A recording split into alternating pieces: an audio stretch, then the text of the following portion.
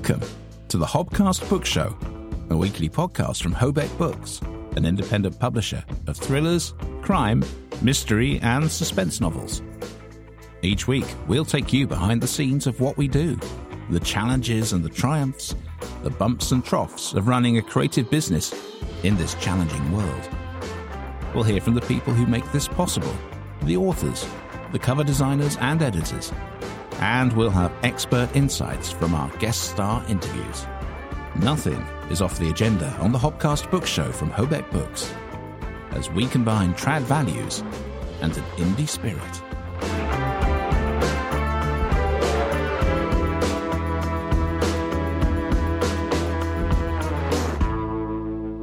Hello, and welcome to the Hobcast Book Show, episode number 150. 150. I can't wait to get to 180. I know, you're going to love that day. We're going to get Russ Bray to do it. Here's the gravel-voiced But you can dance announcer. do it quite well, though. 180. That's pretty good. Yeah, it's not bad. He's retiring at the end of the World Championships next month. That's quite sad. It is. Yeah. Anyway, we digress, which is what we do a lot on this show.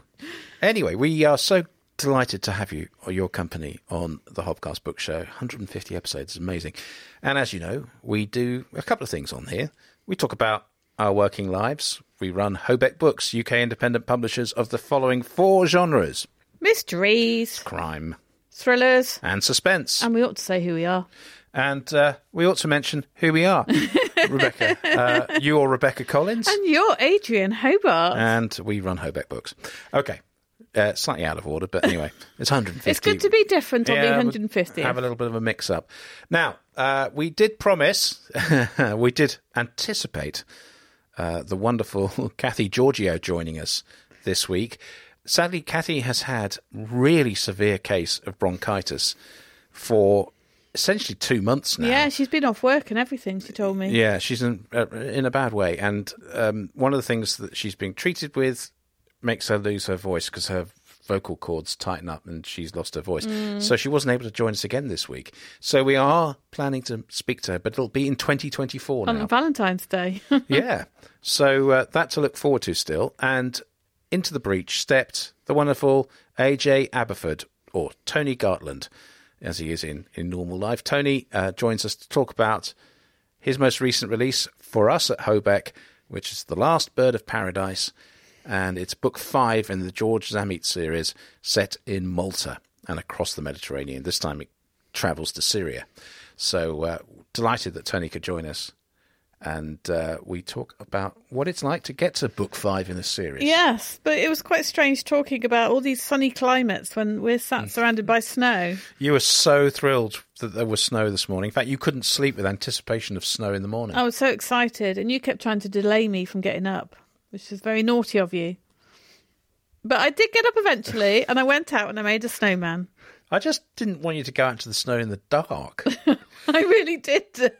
Yeah. I wanted to. Anyway. No, well, anyway, we have a snowman. We have a snowman, and it has snowed. And I'm sure many of you listening to us in the UK have had your own snow stories to reveal.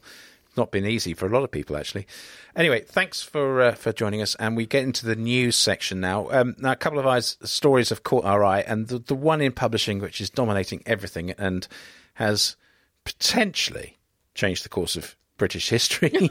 That's quite a claim. Well, I wouldn't go that far, but I mean, it depends which side of the debate you are. But it is the story about Omid Scobie and his book Endgame. Now, he's an American writer. He's close to Harry and Meghan, the Duke and Duchess of Sussex. Wrote a book about them before and about their exit from the royal family.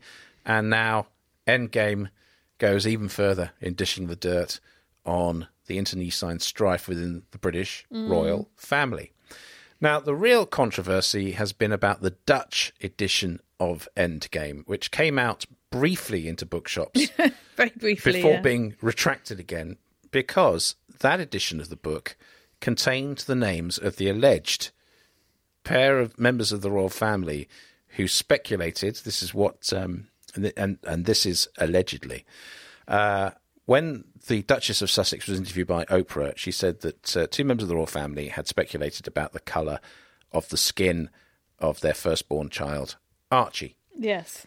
And there's been a silence about who that was within the royal family. And when it was emerged in the Dutch edition, it has caused a massive furore. We're not going to repeat those names because there's actually legal action pending. But the BBC, amongst other outlets, and I actually spoke to the producer who had to call the higher-ups at the BBC in the middle of the week to ask, what are we going to do about this? The papers are all full of it. And Piers Morgan has announced it. So who are we going to, officially announce it? And the position of the BBC at 6 o'clock one morning this week was, no, we're not going to do it. And by 7 o'clock, it had changed. And they did name the two members of the royal family, senior royals of the royal family, who had allegedly speculated. I actually don't know who they are. I heard it on the radio, on Radio 4, and I was only half listening because I was driving.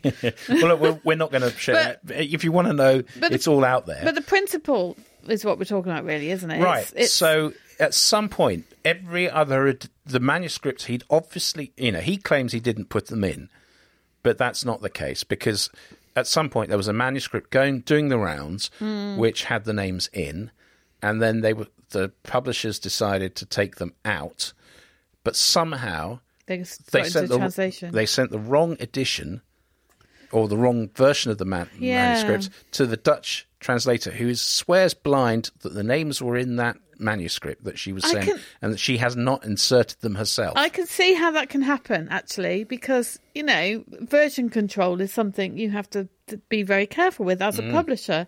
And it could have been just one version of a Word file before the final version, or something like that. And some editorial assistant that sent it off without, maybe not knowing that there was another version, or maybe just not doing it too quickly or something like that. And these things do happen when you work in publishing. It's very unfortunate, but I can see how that happened.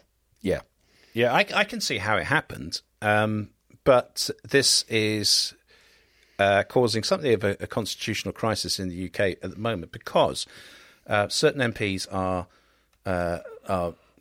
talking about trying to pass legislation to have the Sussexes removed as royals. Blimey, as a result that's quite extreme. And indeed, for those people who haven't done anything, who are Republicans, this is further evidence that the British people shouldn't be funding the royal family because two senior members of the royal family are racists, allegedly. So this is really kicked off. Oh, yeah.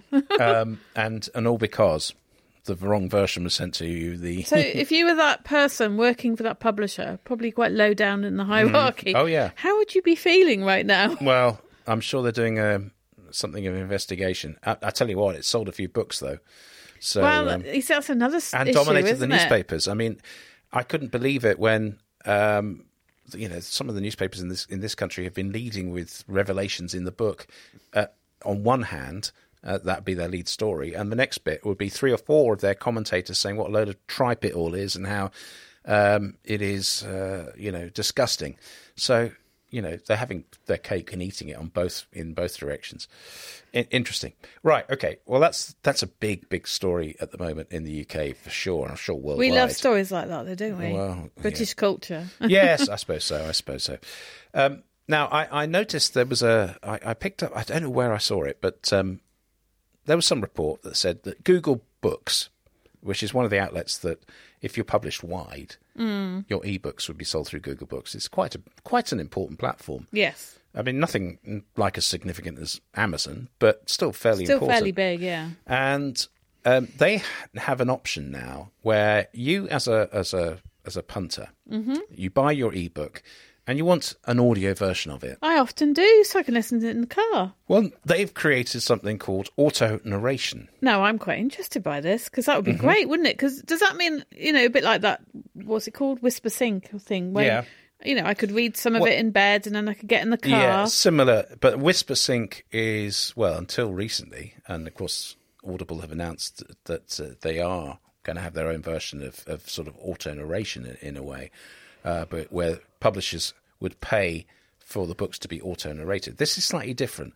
This is where you get your book, yes, and you want some AI to read to you, but you can choose now between 50 voices to play the different characters. So is it more like sat-navs when you used to be able to pick Australian Ken? Or... It's even more sophisticated than that because, yes, you can have a core narrator doing the body of the work, but you can now highlight bits of the text where another character is speaking and another AI voice would play that character. But how would you do that? Because how does it know that, especially if it's a piece of dialogue with no attribution? Well, you do the highlighting. Oh, that'll take you forever. I know.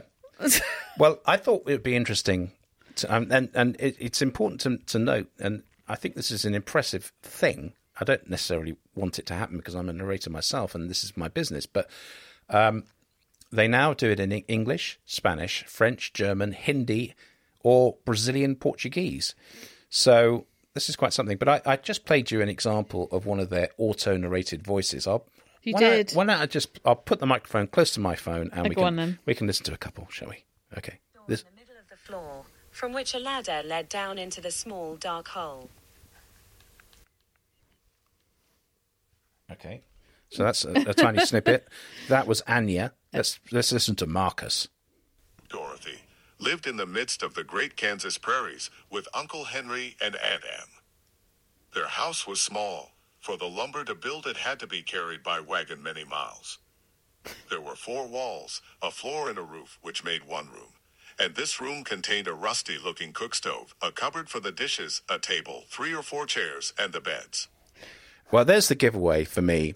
And you hear this all the time on YouTube, is the pauses are completely out. And there's also this sort of dead quality when they fall off the end of the sentence, like that. It's not far off, but the pacing is wrong. Like you say, the variation in the and tone. When they get to acronyms. So, for instance, the other day I was watching, as I always do, anything about Royal Naval developments and things like that.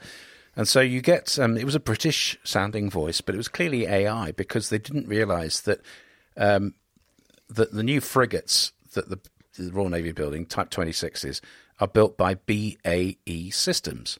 And of course it interpreted as BAE Systems. BAE Systems will build, that kind of, and it'll be the same with the acronym MOD, which stands for Ministry of Defence. It'll be mad thinkers, planners, have that kind of thing, and there'll be RAF for RAF. But that's now, isn't it? I mean, that's the thing about AI technology. There's so many things wrong with it at the moment, but it won't be long. Well, I would be driven potty listening to voices like that. It just would. I mean, it's a means to an end if you're really got nothing else, but it's a performance. I've just finished. I punched the air at about an hour and a half before we recorded this because I came out of my studio having finished the 3rd of the middle grade books that I've been doing for Zuntold, the gangster school series by Kate Wiseman. So I've just finished the principal recording on the 3rd of those, the trilogy. And, that's been my life for the last 3-4 weeks, really, doing those books, even 5 weeks, I think. And the amount of effort I've gone to create, I have probably created in audio 40 different characters, 40 different character voices, ranging from, the 2 kids who are the protagonists, who are fairly straightforward voices. Charlie's from Manchester, and Millie, she's kind of posh and southern and like that, very earnest. That's fine. And then you've got Ms. Martinet, absolutely despicable, that kind of thing. And then you'd be Victor Borgia, who talks about, Edgar Borgia, I should say. He teaches lying to the students of this school. And then the bad guy from Crumley's, who's he was the headmaster. And so you're doing all these voices. I've done robot voices. I've done all sorts of things. I'm exhausted listening to you. You just have a click or a few clicks and you can do it using AI. And then you could put your feet up and have a Satsuma. Yeah, well, it's interesting, this whole thing, because I discovered a service the other day, and I haven't done it yet, because I need to look into the contract. It's called voices.ai, and they will clone my voice. It'll take them between 4 and 8 hours. You give them a whole few samples of me doing whatever I do, and they claim that they can have an AI version of me ready the next day. Brilliant. So next time you go away for a night, we could just do a dummy thing next to me and like play the recordings of you speaking. And I'd actually say nice things to you for once rather than the usual horrible I things. could program it so it just says you're lovely over and over again. I really like you. You know what I would like for breakfast in the morning? Well, I hope he's not going to say that, because I'll say, well, you know where the kitchen is. Yeah. So anyway, it moves on. AI just accelerates and accelerates. It's quite extraordinary. Well, just as a quick note, so the Future Book Conference, which has been going on, they are saying that for small presses, such as ourselves, AI is one way we can get more audiobooks out. Yeah. I can see you thinking it's not happening. No, I mean, here's what I think. Fine, yes, you can turn it into audio, but it's not an audio book because it's not narrated. It's just it's a presentation of the book using technology that makes it possible to listen to the words on the page, but it's not what the intention of the author is. It's not that.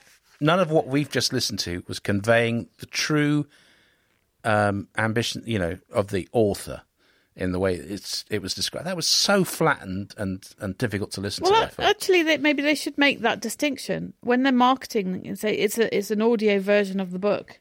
Well, I mean, you remember back in the old days when they were physical cassettes or CDs, and there was the abridged version, which was the cheaper version, and the unabridged, which would cost an absolute fortune, had 10 discs or whatever, umpteen cassettes, and that was a different thing. And, once you'd played it once, you never knew where you were in the story because, you hadn't rewound the cassette or whatever it was. It was always a disaster.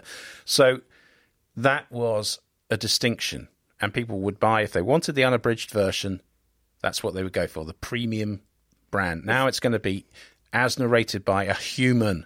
Yeah, no, I think you're right. I think there will be a period of time where the market is divided into those two. Yeah, okay. So, but you're going to retire in 10 years anyway, so by then. Oh, hardly.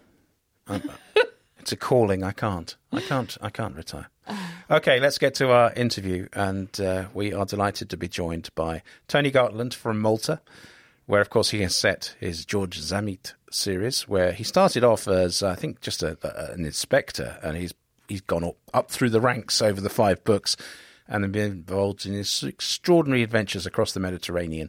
They are very, very popular now in Malta and growing fan base all around the world of these just great books, and it was a delight to catch up with Tony, writing as A J Aberford. And, of course, last week we published The Last Bird of Paradise. So let's talk to Tony. Coming off the subs bench, then, is the wonderful Tony Gartland. Thank you so much for joining us. My pleasure. Great to be back. I'm an old hand. I've done it once before. So you've done it. You know what to expect. Been there, done that, won a T-shirt, answered the random question. Exactly. I'm all revved up and good to go. Excellent. Well, look, I think we should start by saying congratulations on the release of Book 5 in the George Zammit series. What a fantastic achievement!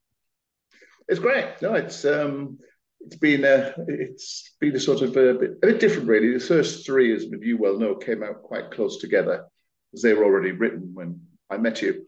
Yeah. And then the last one, number 4, came out in March. So it just feels as though it's taken a long time to get 5 out. But in the scheme of things, I suppose that's not really the case. But, no, it isn't. But they're big books. I mean, that's a lot of work involved in the intricacy of the plotting and the setting that you go to. Well, especially when I'm under strictures from your good selves to keep it under 120,000 words. So the editing process is quite grueling. We're mean, aren't we? You are. You're dreadful people, yes. Well, let's just talk about the arc of the story. And we ought to mention that alongside the release of The Last Bird of Paradise, we've also created a box set of ebooks for the first 3. So the arc of George Zammit, or Zammit, I should say, is extraordinary, really. When we first encountered him, when we first spoke, we were talking about a character who was in the Polizia of Malta and wanted an easy life.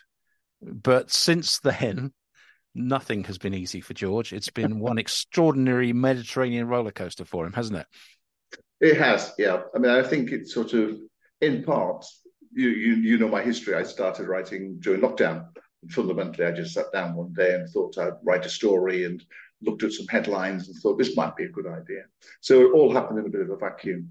And then as number 2 came out to number 3, there were factors within them that started to create a sort of a series rather than a series of standalones. I mean, I've got a good friend who has all the works of Donna Leon, Commissario Brunetti, and there's 25, 30 books, and they're all there on a shelf. And of course, the good Commissario hasn't aged.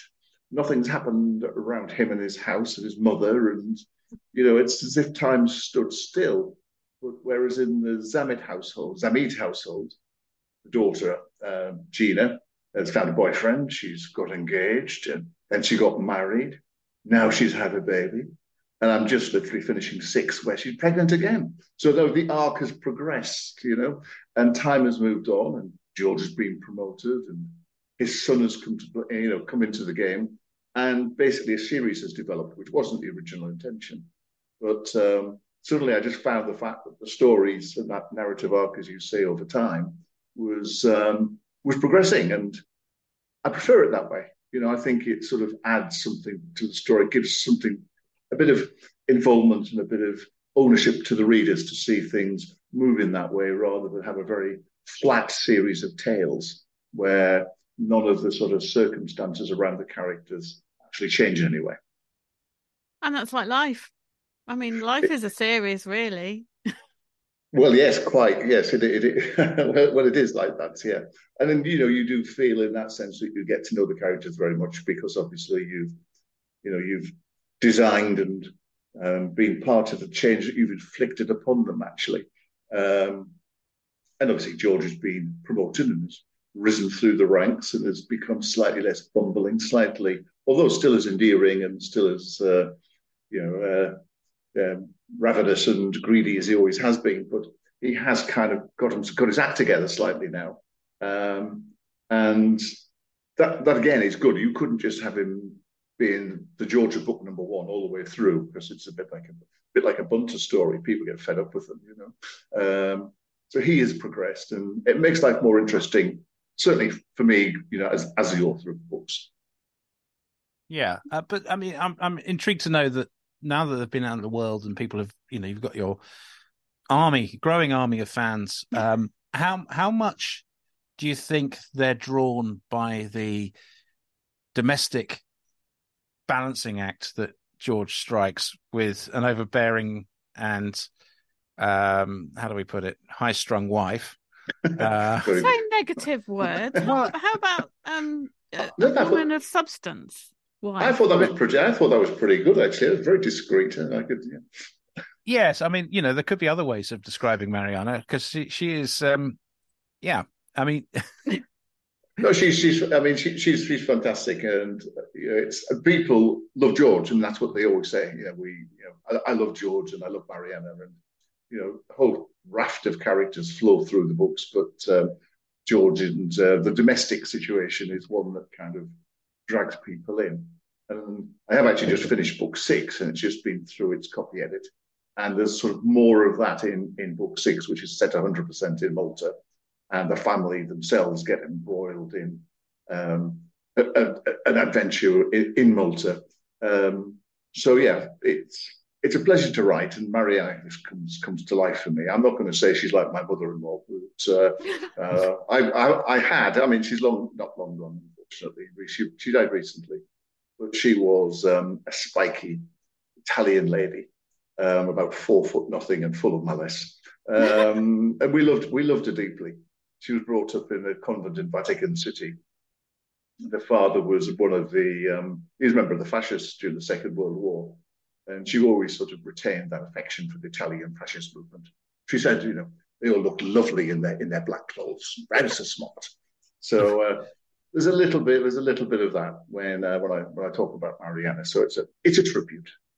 Okay. Well, I think she is one of the shining lights, the beacons of the whole series in the way that she has to put up with the ludicrous situations that George seems to get himself involved in. I mean, very serious as well. I mean, but they are kind of ludicrous. I mean, he's the last man you would send into the things that he gets involved in. Poor chap. No wonder he eats lots of pastries and stuff. Well, that's right. I mean, it's and obviously he comes home after all these terrible adventures where he suffered great privations and he's treated abominably and not believed, and just has to fit back into his chair in the corner of the kitchen and take the abuse that's thrown at him. And that's his lot in life. But fundamentally, that's where he's happiest. That's what he enjoys. He's an everyman. He's a home bird. That's where he belongs. When he goes out into the world, that's where he finds, the alien territory, and these experiences are not what he goes to seek. They're always thrust upon him. I have a question, because it just came to me, is that when you're walking out and about in Malta, do you ever think, that is George, that person there, that is George? Well, I mean, I don't actually have that strong a visual image of him. Some of the characters I actually do. And Janet, my wife, thinks basically it's our estate agent. But I'm adamant that it's not our estate agent. So I don't. It's a peculiar thing, and I have thought about it a bit. What does he look like? I know how I've described him. That he's a certain height and a certain build, and I never quite can work out what his hair looks like, and has it receded, or is it wavy, or I just don't have that. Whereas with others, I very definitely do have a very strong visual kind of presence. And I know people, some of the author tools you can get have storyboards where you can basically clip electronic post-it notes with pictures and photographs, so you keep this visual image in front of you. But I mean, I don't use that. I sort of I do have certain visual images, but with George, no, I haven't spotted him in a crowd in Malta.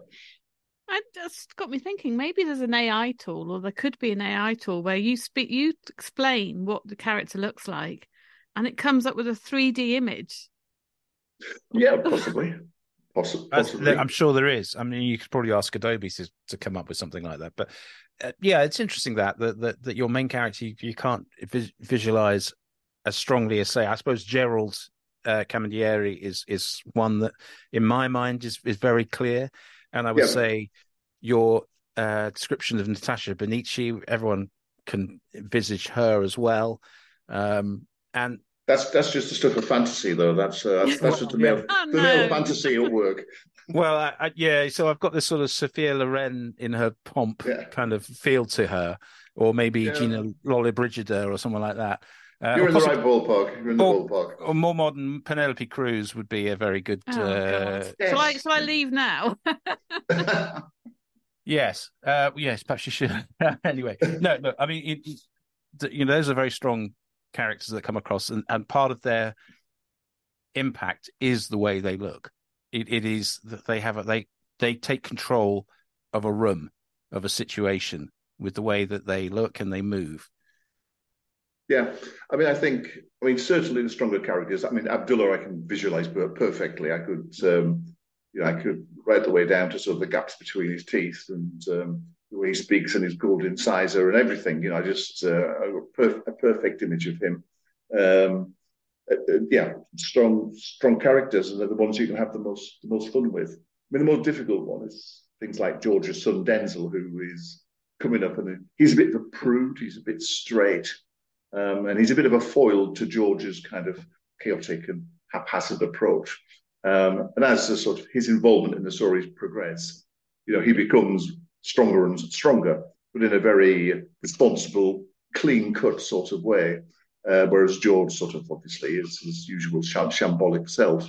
So yeah, there's interesting things, and even Xavi, who is the man-child computer hacker with his long hair and everything else, has sufficient sort of big personality to take over a chapter, a chunk of the story. And I think if you give the characters a chapter each, which is how I've structured the series, they've got a big playground. They've got to be big enough to carry a chapter at a time. There's no point just having someone who walks into a shop and says a few words, they've got to carry the story along. They're responsible for that as characters. It's a short chapter. Yeah, well, true. Well, Unless, of course, it's Abdullah's shop, and then it's a whole different thing, and he'll give you a big shaggy dog story about what he. Well, exactly. If you've ever been to sort of Marrakesh or anywhere in the Arab world, really, the Grand Bazaar in Turkey, you haven't, it's salesmanship. That's that's one thing they know in the Arab world, how to sell something to somebody. You could come and work for Hoback then. Yeah, it's no coincidence that sort of Istanbul, was the trading capital of the world at one point. That's true. Absolutely. Now, I mean, we pick up this story. Now let's just detail some of the ventures that he's been on, or the places he's been. I mean, we started in Libya, coming under fire, and then having to escape in a boat carrying migrants, and nearly dying on that. Then subsequent books, we've been to Sicily, and we've been on the slopes of Mount Etna. In fact, we've been into Mount Etna, deep into the volcano, and all the things that can go wrong with that. I mean, we have experienced some pretty precarious journeys with our good George, but this time he's off to Syria, and on the face of it, it seems quite a sort of mundane task. He's being asked to go and be an auditor, effectively, and checking what's been happening to aid going into Syrian refugee camps. And he approaches it with Denzel alongside him as a rather prosaic, why am I the one having to do this? This is crazy. But as ever with George, it soon expands into a much bigger story. And it seems very pressing as well, because we're dealing with a lot of this sort of stuff at the moment. There's been cases already about the way that a lot of funds have been misappropriated. So it just feels your timing is immaculate as ever. Well, it's you grab the stories from the headlines, and I looked at there's international fraud journals online, and you can go into the detailed scams that have been made by the charities which take money from the UN Refugee Council, and billions have been distributed, and you've got to expect an element of leakage, especially when you go into the sort of that part of the world. And there are stories, and the disappearing tents and the disappearing cabins. I mean, these tents are €1,000 each. A basic UN tent, a portable piece of living accommodation is €5,000, and there are thousands of these in these encampments. The refugee camps hold 70, 80, 90,000 people. Divide that by 5, then you get the number of tents, multiply it by 1,000 or 5,000 units, and you can see the money involved. And then, of course, there's all the money to service the camps. And once you start looking at it, these are cities. And, the UN have put in controlling entities, of which Olaf is one of the European ones, who run on a seconded basis through sort of EU staff. And poor old George gets seconded in there and gets given a murky corner of Syria to try and sort some problems out. But it's a great part. I say it's a great part of the world. It's a very interesting part of the world, because it's northern Syria is, Kurdistan, that sort of that area of Iran, Iraq, and Turkey, which at the end of the First World War would have been an independent state. I mean, Woodrow Wilson was going to set it up as an independent state, but 1920s, the Turks decided to have a war of independence, and that knocked the plan off, and it was just divided up between Turkey and Britain and France. So, it became a hotspot, and it still remains a hotspot. And the Kurds are one of the great sort of mistreated ethnic groups. And researching the book was great because, I've always been interested in this sort of thing, and the tensions between Iran and Iraq, and the sort of the ethnic versus the religious separations all make for a good conflict. And what I try to do is I try to explain some of that, not in a very, high-handed academic manner, but just try to weave those themes into the stories themselves. And people seem to enjoy them. I don't get feedback in the reviews that, oh my God, that was boring. why doesn't he just get on with the action? Let's have more of George and a gun in his hand or something. People do seem to actually enjoy the scale of the story and the way in which locations get treated. So yeah, it's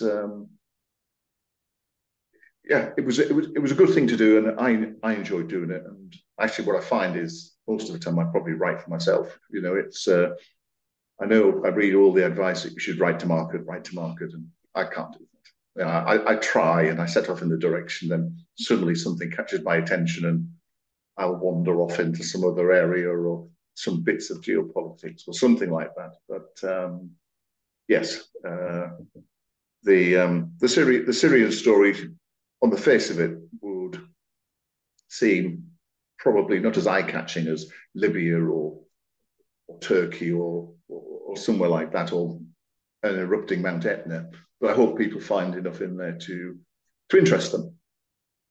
I'm sure. And I think one of the great achievements that you've done with these stories is that you've taken what appear to be these you are following the headlines in terms of these geopolitical tectonic plates within the Mediterranean area, the different powers and the way that they are interacting with each other and all squabbling over the same bits of dirt, really. But you take that, but then you turn it into a very human story, partly through George's travels, but also the characters that he meets. And, he's beginning to build quite a collection of people that owe him. That sometimes he wants to try and take the easy option, but somehow his humanity always forces him to take the difficult option and go above and beyond to help people. Yes, I think that's right. It's there's no malice in him. There's no self-interest in him, really. He basically is a victim of circumstances, so he behaves in a very benign fashion. And it's people have said that there's violence in the books. There's guns and explosions and things of that sort.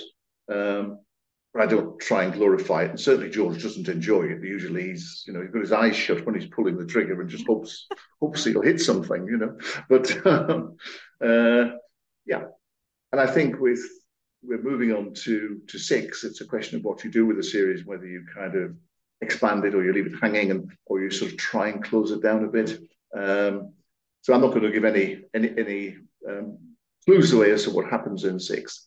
But people are getting older, things are changing, and 6 has been an interesting book, and I never really knew what was going to happen in it until I got halfway through. But yes, he says goodbye to people, and there's some comings and goings, and people who he thought had gone come back, as is the way with George. So we'll find out. But yes, he has an alumni, basically, from his experiences. And people who like George's family are in for a bit of a treat, because George's family, I say, feature quite highly. And instead of their holiday to Spain, which is a very contested annual event, George takes them somewhere else. So I'll leave that one hanging too. Oh, wow. Oh, I want to know where he goes. Well, I mean, now in parallel, we're also talking about Natasha Benici, who has been, I suppose, the on and off one of the great sort of, I mean, it's hard to describe her as being a protagonist or an antagonist at times. I mean, she kind of changes. She's one of those terrible people who does unspeakable things and is a master criminal to an extent, but you can't help liking her and rooting for her at the same time. And I think this story is as much about her. Yeah. Without giving too much away, let's put it this way: she's powerful at the start, and she's less powerful at the end. I mean, that's right. And again, sort of that situation is one of the starting points for book 6. So what happens to her? And I think it's all part of the sort of the themes.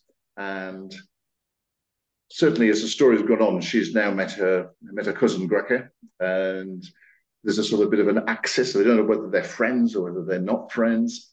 Between them, they're two powerful women, and it's good to have sort of these uh, antagonists, who have a friendship between themselves, by virtue of family. Then they fall out over in terrible circumstances.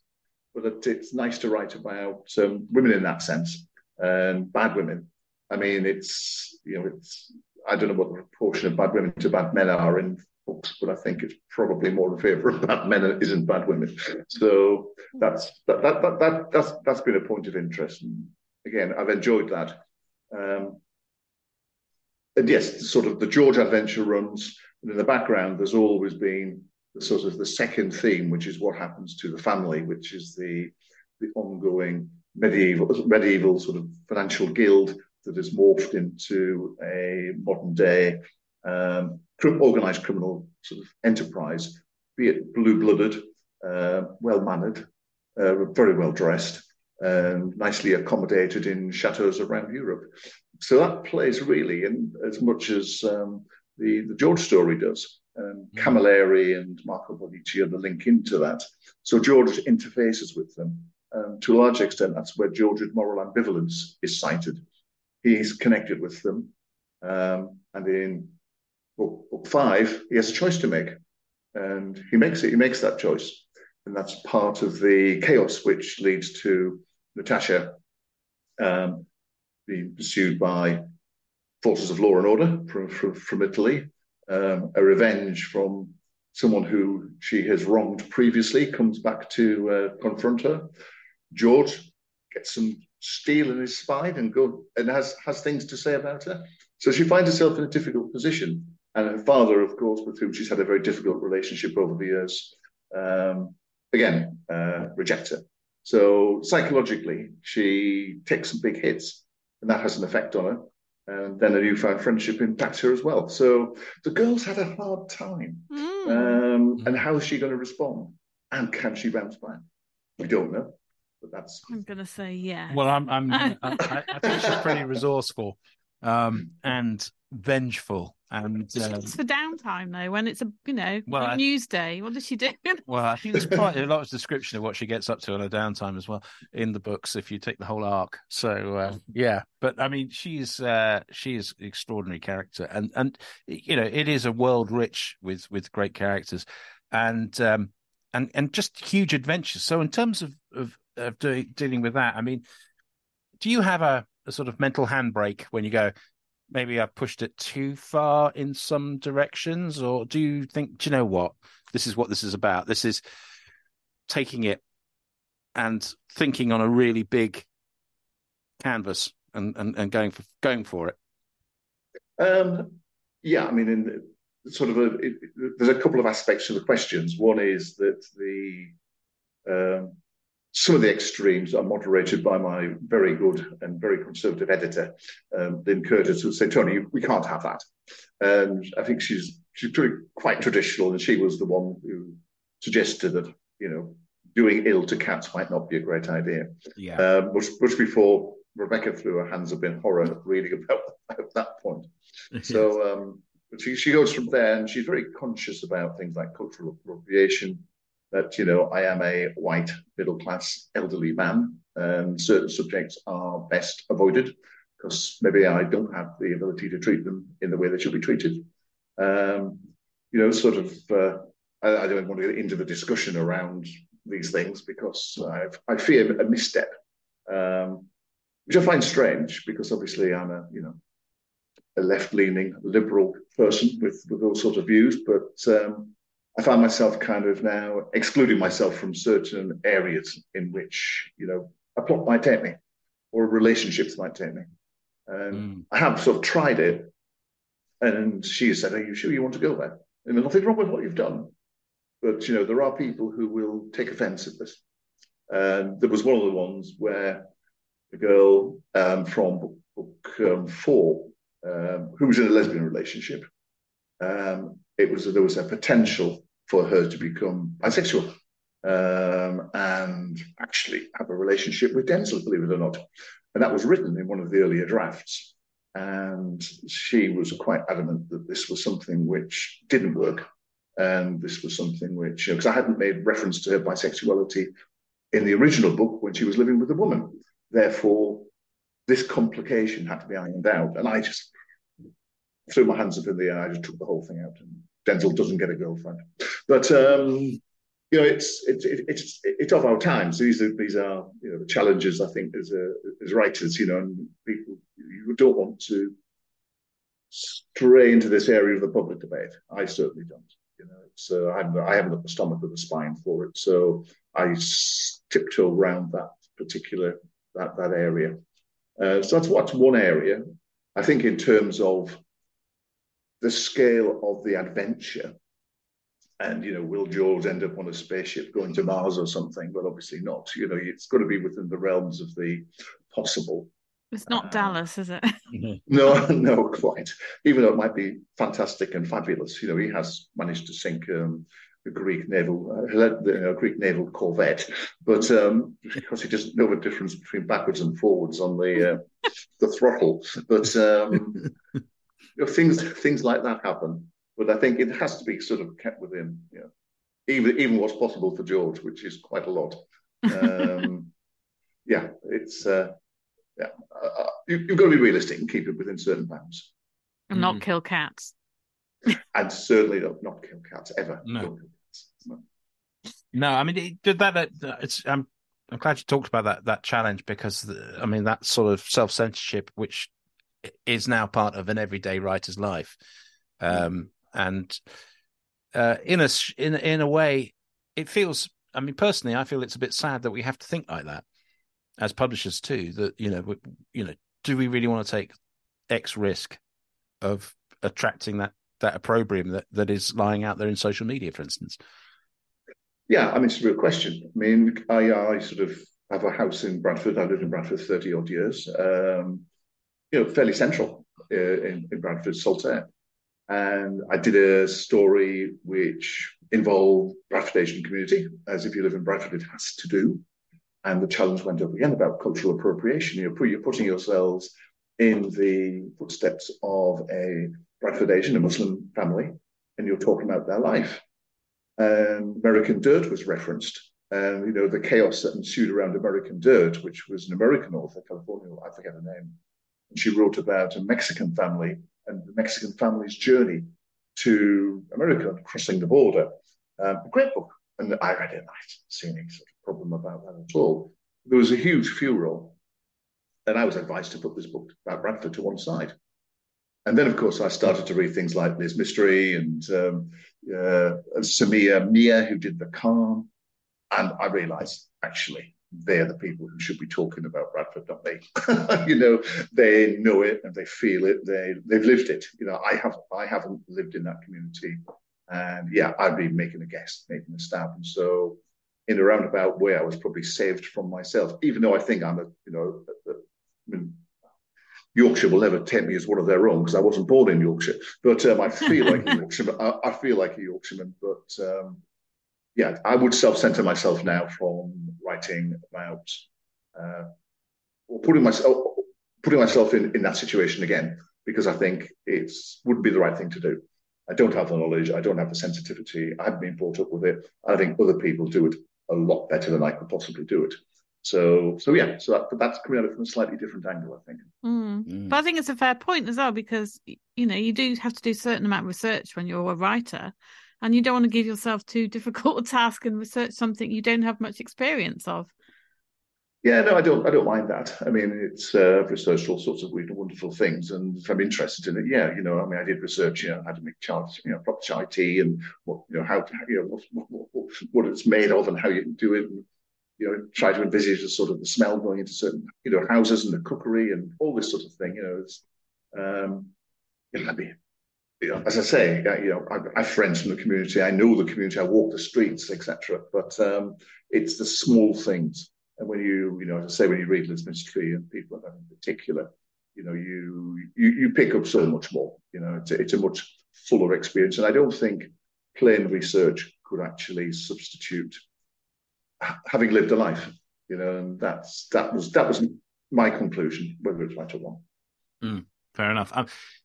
I'm interested to know now that the books are out there, and in terms of Malta, it's been a bestseller, and you've had some fantastic support from the Agenda bookshops that are dotted around the island.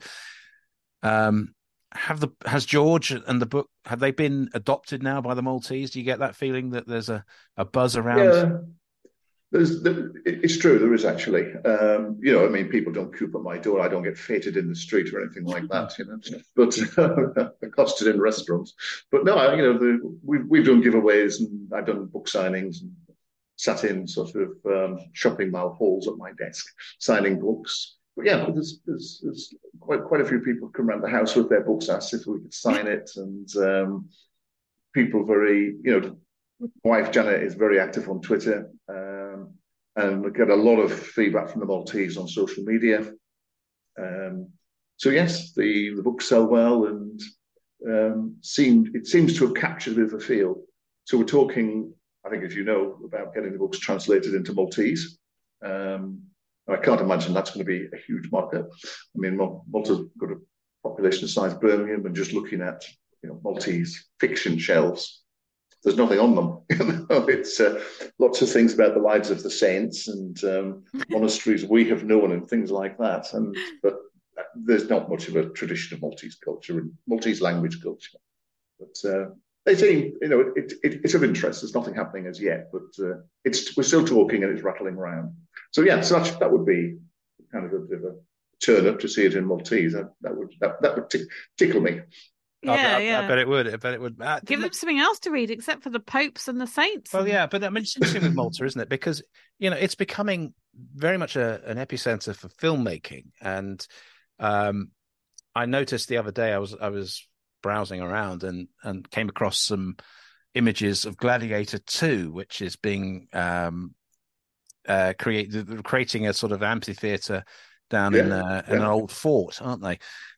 It does feel as if as a location, but also as a community, they're getting used to being, treated as somewhere that these things happen. It's a fantastic location for all of these amazing things. So I keep thinking in my head, it can't be that long before someone making Gladiator 2 picks up your book at the airport. Want them to, yeah. and options the rights. Well, I'll pop down to the set and have a quick word. But you can see the Colosseum. I think it's built on three sides from the harbour if you go on the water, and it's in Fort Ricasoli. But I went to see Napoleon the other night. Dreadful film. But is it? Appalling. But it was filmed in Malta, and I didn't realise halfway through. I kept thinking, I know that place. I know that place. So. But the government give huge tax concessions. And like everything else in Malta, I don't know how they do it, but the film industry is heavily subsidised. So if you produce in Malta, you actually get a huge credit, i.e. you get it backhanded from the government, basically. So of, many, many tens of thousands. So it's, but having said that, you've got great sort of weather during the summer, good shooting weather. You've got fantastic sort of historic infrastructure. Yeah. They did Assassin's Creed here, and the first Gladiator was filmed here. And I mean, even Turkish, what was the thing? I'm going to say Turkish Midnight Express, about the Turkish jail, was actually set in one of the Maltese forts. So it's got quite a long history and quite a long involvement. The one, anyway, I'm not going to try and wrap my brains for them, but there was lots of stuff which has been set in Malta. So that's ongoing. I mean, insofar as literature is concerned, as I say, I'm not sure how much. The Maltese language, I think, is like a spoken language largely. It has, obviously, it can be written, it has been written, and you find people at the turn of the century who made a great effort to put the words down into the form of the language, which is an Arabic language, but written in Roman characters. Yes. So it's very, very odd. Lots of double X's and things like that. There's silent Q's everywhere, and it's. I mean, Janet speaks 5 or 6 languages, and she's tried to learn Maltese, and she's basically given up. There's 36 words in the alphabet to start with. So it makes life a little tricky. But Yeah. Well, I must admit, so I mean, we ought to sort of break silence on this and say that I'm working on book one as an audiobook at the moment, and it's not without its challenges. I mean, again, the Maltese accents. My first effort was was risible, really. I'm not sure my second effort isn't equally off the mark because it is so different. I mean, it's not what anyone would expect, and depending on what side of society you're coming from as well. But the one thing I've really found very challenging, and I didn't want to sort of tie you down with, how do you say this? How do you say that? Place names are an absolute minefield. And they don't, they don't sound anything like they look. No, that's true. I think the problem with it is that the English have been here since Napoleon times, since 1701. So it's got there's a lot of English in the language. You've got the Italians who are only 100 kilometers to the north in Sicily who've had an input into the language. The Arabs originally brought it across in the 14th century. So it's a real mix of different things. And then, of course, time has, worked it's blended it all together to form quite a unique language. And as you say, the social classes, a lot of whom have been educated in Ampleforth and the Catholic colleges, and heavily influenced by the presence of the military here for so many years, with the officer class and so on. They have brought a sort of an RP to sort of certain elements of it. And I appreciate your efforts, Adrian, and you have my support and my pity. So it's a task you've taken on, and I'm in awe of you. Well, thank you. I mean, I have this library now of YouTube clips of different people from Malta speaking at the different levels, and as you say, with the RP thing, it's an RP with just a hint of that Mediterranean thing creeping in.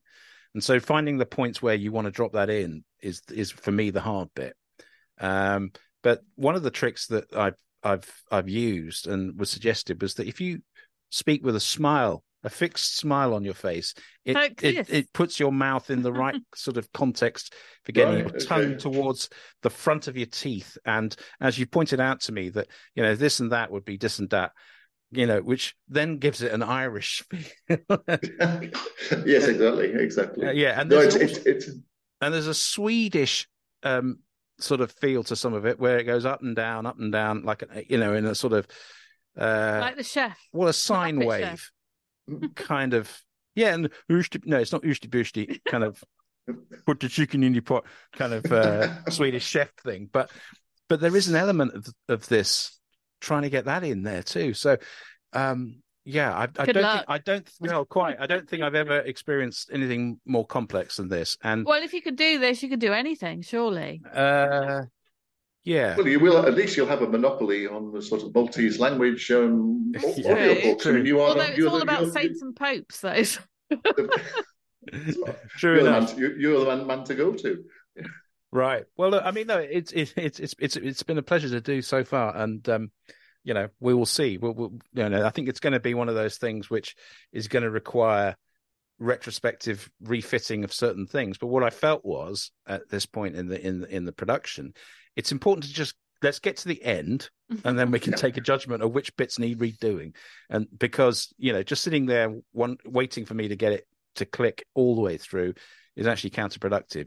It's almost having to do it in the studio, best effort on the day, refine it. And I've gone back and done some of the voices again because they've evolved into something much closer to what I think it should be like. And so hopefully, fingers crossed, we're getting there. But it's certainly been a very pleasurable but very considerable intellectual and physical challenge in that sense. Good for you. Well done. Well, I need the stretch. A bit like living with me, then. Very much so. Indeed, anything involving Hobeck and things like that. But it's really great to hear that there's a book 6. We can't wait to see it, and fingers crossed we'll all think, let's publish that too. I enjoyed it, and I enjoyed writing it more than anything else, and I think it's the best one yet. Oh, Well, I thought 5 was the best one yet, in Yeah. many ways as well. And And you've had a lot of people say that, haven't they? yes, I mean Indeed, the reviews yeah. have been stellar so far. Yeah, Tony, haven't they have been good. Yeah, I've been very pleased. Yeah. Yeah, and rightly so. So, look, we really appreciate you stepping in at the last minute and delving back into the world of George Zammit, which has been tremendous fun. But it's time to put a little spanner in the works. It's time for you to get your chicken out of the oven, isn't it? Well, there's something. Well, it won't be very cooked if I do. I put it in like 20 minutes ago. Yeah, let's keep it in there for a bit longer. Poisson. You know, the little chickens. Poussin. That's it. It's not one of them. No, it's not a poussin. Gosh. Right. Okay, Rebecca, let's hit it. Rebecca's random question. So my questions tend to come from things that are going on in my life, right? And last night we got snow, a good amount of snow. So my question, it's sort of more than one question. The first question is, do you like snow? Are you on the yay snow or the oh my god? I love snow. You love snow. So my question then is, what do you like to do in the snow and why? Well, I'm an ardent skier, so that's the first thing. I love the skiing. If I'm at home, I'm in Bradford. I live in a very steeply incised valley. So in the garage, I have a complete set of different types of sledges, going from the plastic disc to a big metallic thing, which my father had made for me when I must have been about 10 in the shipyards. It's so heavy, as a child, I couldn't even lift it. But the thing, once it gets going, it moves. So I take my hardware up onto the hills and outside our house, and anyone who wants to come with me, grandchildren, whatever, we go sledging. I love sledging. I want to come. Next time it snows and you're in Bradford, I'm going to, you'd have to drive me there. Well, that sounds like one of those, those sledges that kneecaps people when they gather, they're not. Yeah, because you could definitely take a leg off with something that's that heavy. A terrible thing. It's the shipyards, of course, had one colour of paint that everybody used to steal, and this was bottle green. So if you're ever in the northeast and you see a house painted bottle green, somebody used to work at Austin and Pickersgills. Yes, absolutely. So, I used to have a sledge. It wasn't quite as hefty as that by the sound of it, but it was a wooden one with metal runners that we got for Christmas, like a joint Christmas present once. And I can remember like the joy of actually going down the hill on it, but I was always the last to get up the hill with this damn thing because it was so heavy. Yeah. So we used to use our PE bags, like just plastic bags from Sainsbury's on the way home from school. I have done my own bit of tobogganing in my time, but I'm lazy. I don't like climbing back up again. So it's one run for me, and then I'm going home. You don't like snow at all? No, not really. My father said this was his sort of his hole in the road story. They used to use the coal shovel when they were young. So how we've all moved on. Yeah, lived in shoebox. Yeah, and all exactly. But we're completely different when it snows. So I have great joy and I get very excited. You couldn't sleep last night with the thought of snow. At 5:30 or something ridiculous like that. I built a snowman today. I love it. I saw it on your Facebook page. Very commendable. Very commendable. I'm sure it's going into the newsletter. And she called it Mr. Humph. And she didn't deny it when she said, that looks rather like me. It does a bit like you. Yeah. But someone said it looks like Oliver Hardy. You didn't deny that it was inspired by people in your life and a certain person. Yeah, because Mr. Humph. That's the face you have when it snows. Yeah, it's true. It's true. It's the face I have most of the time, in fairness. Well, Tony, look, it's fabulous. The Last Bird of Paradise out now in paperback and, of course, in ebook. And it is heading its way to the Maltese bookshops. I'm not sure. If only we knew how long it takes to get there. Well, that's always been a challenge. That's been one of the great sort of learning points, actually, for Hobeck has been getting books into those Maltese bookshops. We know bookshops. to get there eventually because we see the photo of you in the airport or you in the bookshop pointing at your books. But I checked at the airport last night. They're still there, and they're not actually ranked in the bestsellers now, but they're on the shelf underneath. So, oh, good. No, they're in the bestsellers bay. They're in the bestsellers bay. So. Well, and I'll take that. Yeah, exactly. And long may they be there. But excellent. It's been a pleasure to be your publisher for these, and also Thank you. talking again today. So thank you so much for joining us. Excellent. Lovely to talk to you. He loves snow. Well, I'm outvoted. Why does he live in Malta then? Yeah, he's not going to get much there.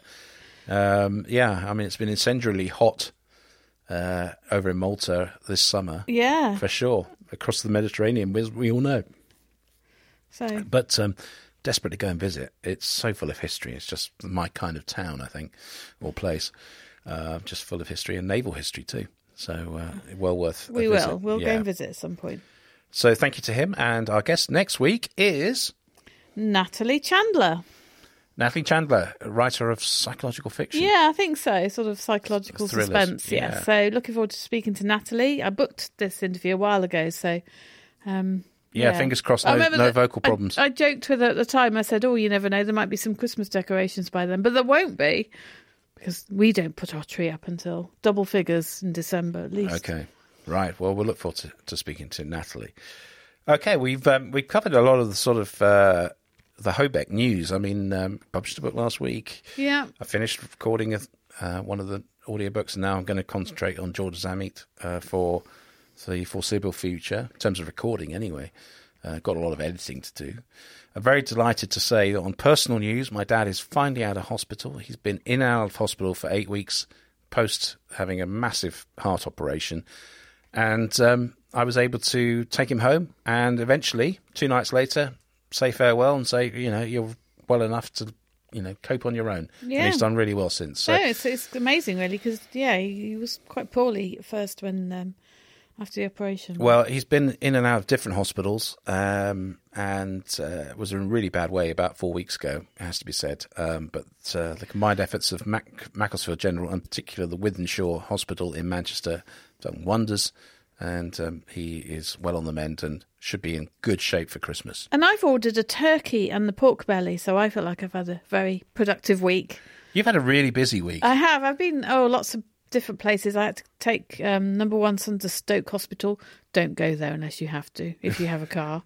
Parking was horrendous, absolutely horrendous. All hospitals are horrendous. Yeah, and it looks like a train station. So, yeah, I had that, then ordering the turkey and the pork, of course, which was a delight, even though I go into the butcher's and I say, I would like some Christmas fodder, please. And they say, what would you like? And I say, well, I'd like a turkey.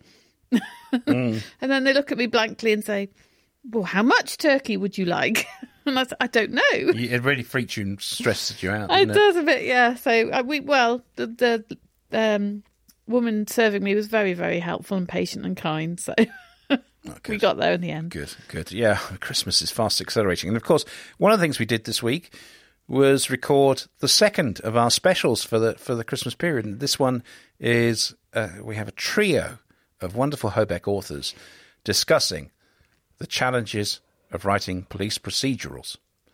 Nice festive topic, yes. you'd think. So, well, we did get the festive topics in, didn't we? We did. It was a great conversation. So look forward to that. We've got Harry Fisher, we've got Rachel Sargent and Brian Price joining us for our police procedurals special, and that is a companion piece to another of our Christmas specials, which is about humour in crime fiction.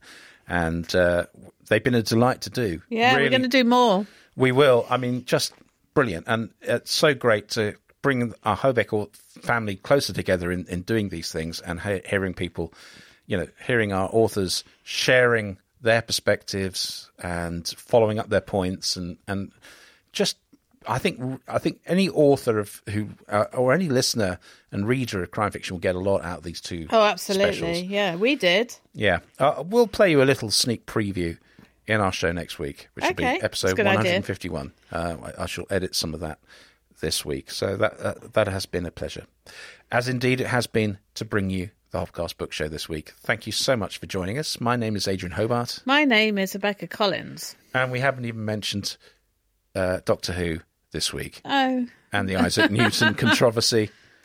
And as far as I'm concerned, he wasn't and never has been an Asian actor. But there we go.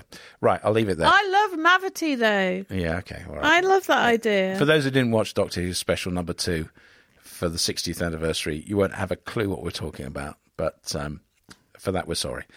Okay, don't forget to go to our website. We've got many websites, actually, but www.hobeck.net is our key one. And also archpub.net if you wish to use our publishing services. And in fact, one of the things we did this week was meet with a potential client. We did, yes. So a very exciting project, but we can't say anything yet. No. Watch this space. Well, hopefully, yeah. So very exciting. And it is such a pleasure to do this show too. So don't forget to subscribe to the Hobcast Book Show wherever you get your podcasts from, and we're with you every Monday.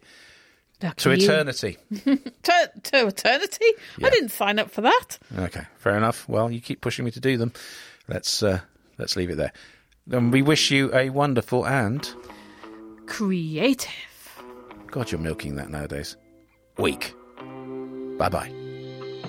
You've been listening to the Hobcast from Hobeck Books with Adrian Hobart and Rebecca Collins. You can find the show notes at our website, www.hobeck.net. You can also use the exclusive Hobcast discount code for any of the products at our Hobeck online store. Just enter the code HOBCAST20 for a 20% discount.